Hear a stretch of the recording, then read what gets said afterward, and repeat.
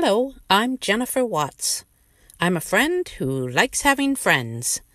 On the You Too, Me Too podcast, we talk about friendships, the hows and whys of connecting with others, hear some wisdom from friends, and maybe choose a friendship challenge to try.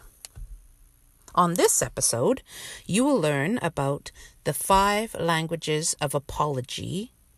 You'll also hear from my friend Heather about her group and what they named it. And you get to choose a friendship challenge to try.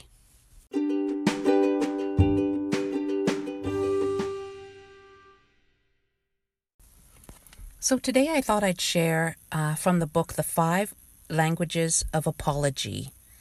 You know how sometimes when we're in relationship with people, we have different friends from different times, different places. And sometimes, we get out of step and we need to apologize.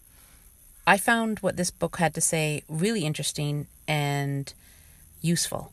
So I'm just going to share the highlights. Of course, you can get the book, read the book, and find out more.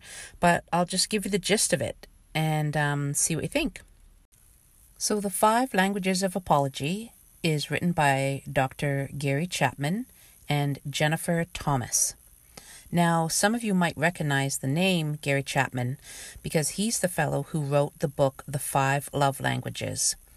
In that book, he talks about how each of us communicates our love and receives love based on 5 different languages.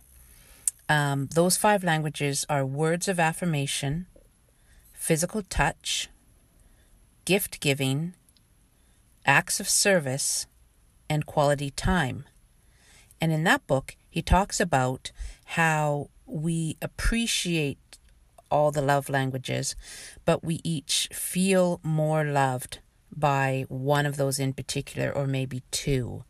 It also is the language we give of love to others. Anyway, I really enjoyed that book. I learned a lot from it and have been able to apply it in many places. And when he came out with this other book, I thought it was really exciting to see how that might work with those languages. So in a similar way, in the 5 Languages of Apology, and to clarify, the updated version of that book is called When Sorry Isn't Enough, but it was originally called The 5 Languages of Apology. In this book, his theory is that we have 5 languages of apology and that we all receive the most sincere apology from one of those primary languages when it's spoken. So according to Chapman and Thomas, the 5 languages of apology are expressing regret, accepting responsibility, making restitution, genuinely repenting, and requesting forgiveness.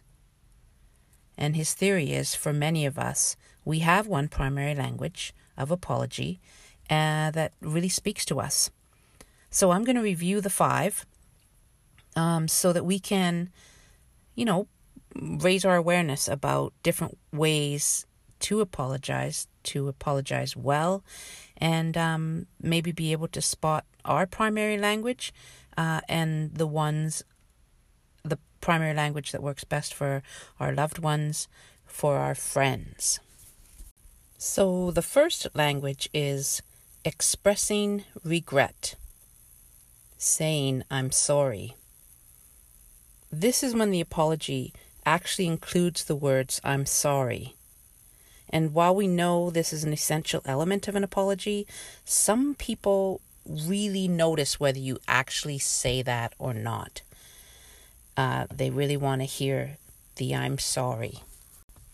Language number 2, accepting responsibility, saying I was wrong. We can all find excuses for our poor behavior in hurting someone. We can say, I was tired. But you made me mad by such and such. Yeah, we can all make those excuses, but whatever the reason, it doesn't change the fact that we actually hurt the other person. Accepting responsibility might feel a little bit like saying I'm sorry, but it's bigger, it's better. So not I'm sorry I hurt you, but I'm sorry I was wrong to yell at you is much more powerful.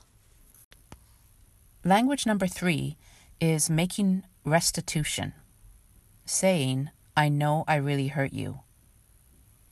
Sometimes saying sorry and taking responsibility for our own actions isn't good enough. Sometimes we need to make restitution.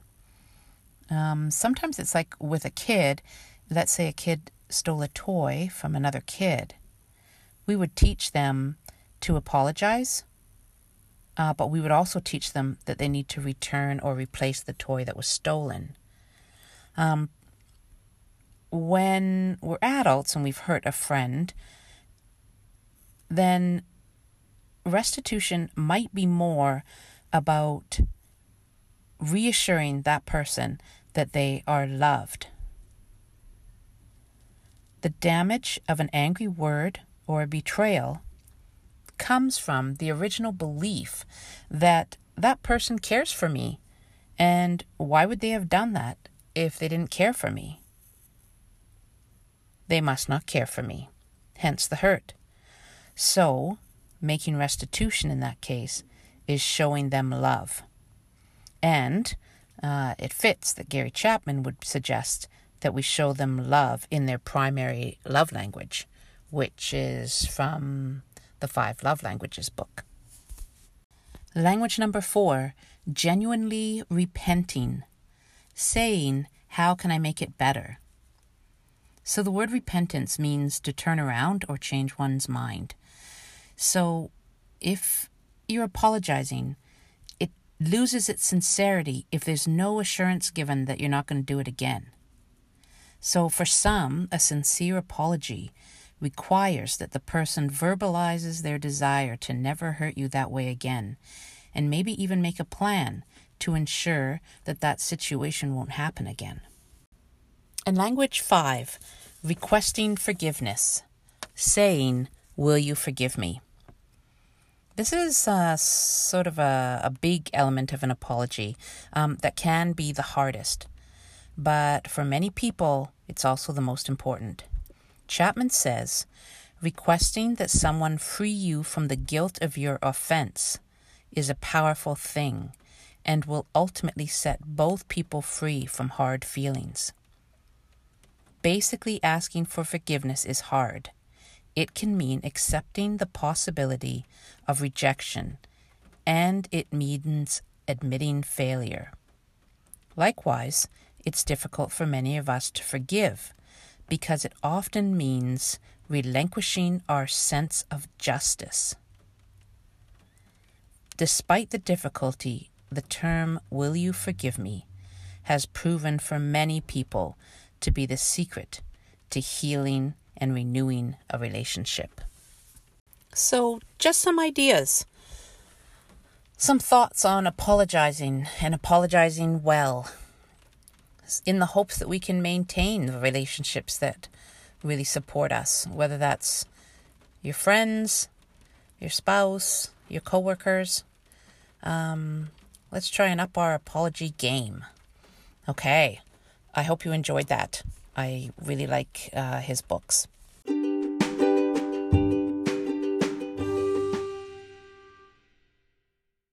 Okay, so this is where I have a friend share, and I asked my good friend Heather if she would share about her group that she had told me had a cool name.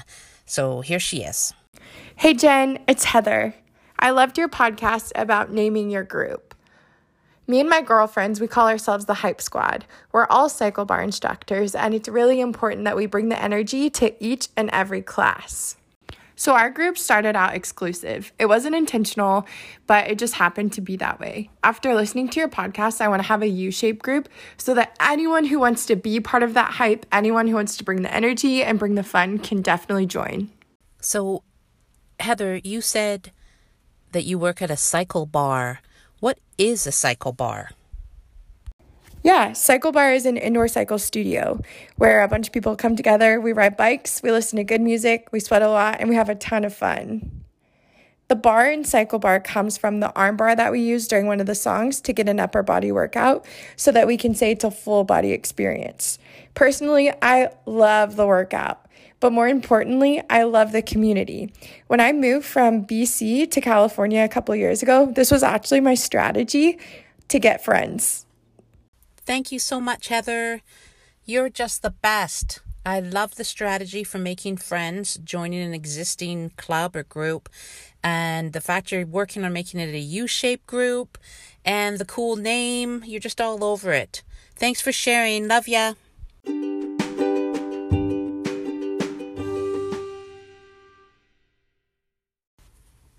Okie dokie, it's time for a friendship challenge. Do I decide to do the cool idea Jen's going to give me and become a better friend, a more fun friend? Or do I say, no, not this time? Okay, so friendship challenge. Decide together with a friend or with friends something that you can make together. Now, depending on when you're listening to this and what time in history we're at, tweak it what works for you. Right now, we're still in social distancing mode. So, agree on something you and a friend or you and friends could make together. I'm going to give you a couple of real life examples. A group of seniors that I know are all making blankets, but they are making them one square at a time. They're knitting. So they've agreed upon the size of the squares. They get together once a week to knit. And as they create these squares, they make blankets and they'll be giving those away. So group of friends getting together, all making something. And another example is my friend Wendy. She was part of making a video that was made up of all sorts of little clips of videos that all the friends submitted for a common friend's birthday. They weren't able to have the disco party and all wear red that they wanted to do because of the social distancing rules. So as a result, they came up with something really that will last a lifetime.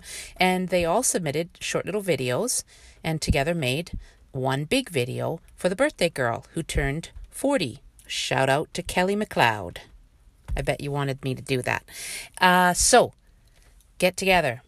Make something. Tell me about it. I'd love to hear, and so would the other listeners.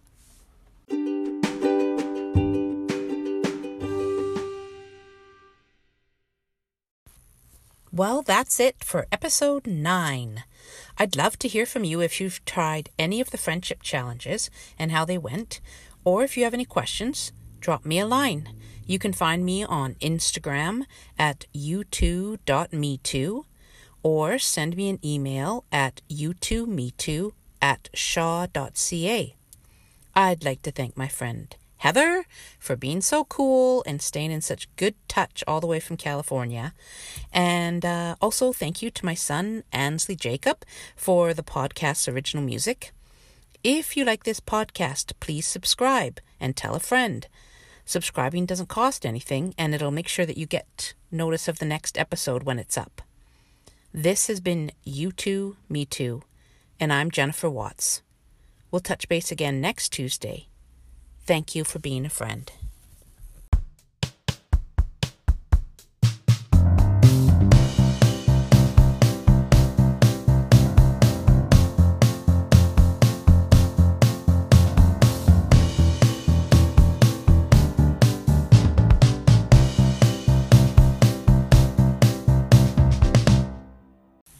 I know that a lot of us... Oh, that was loud.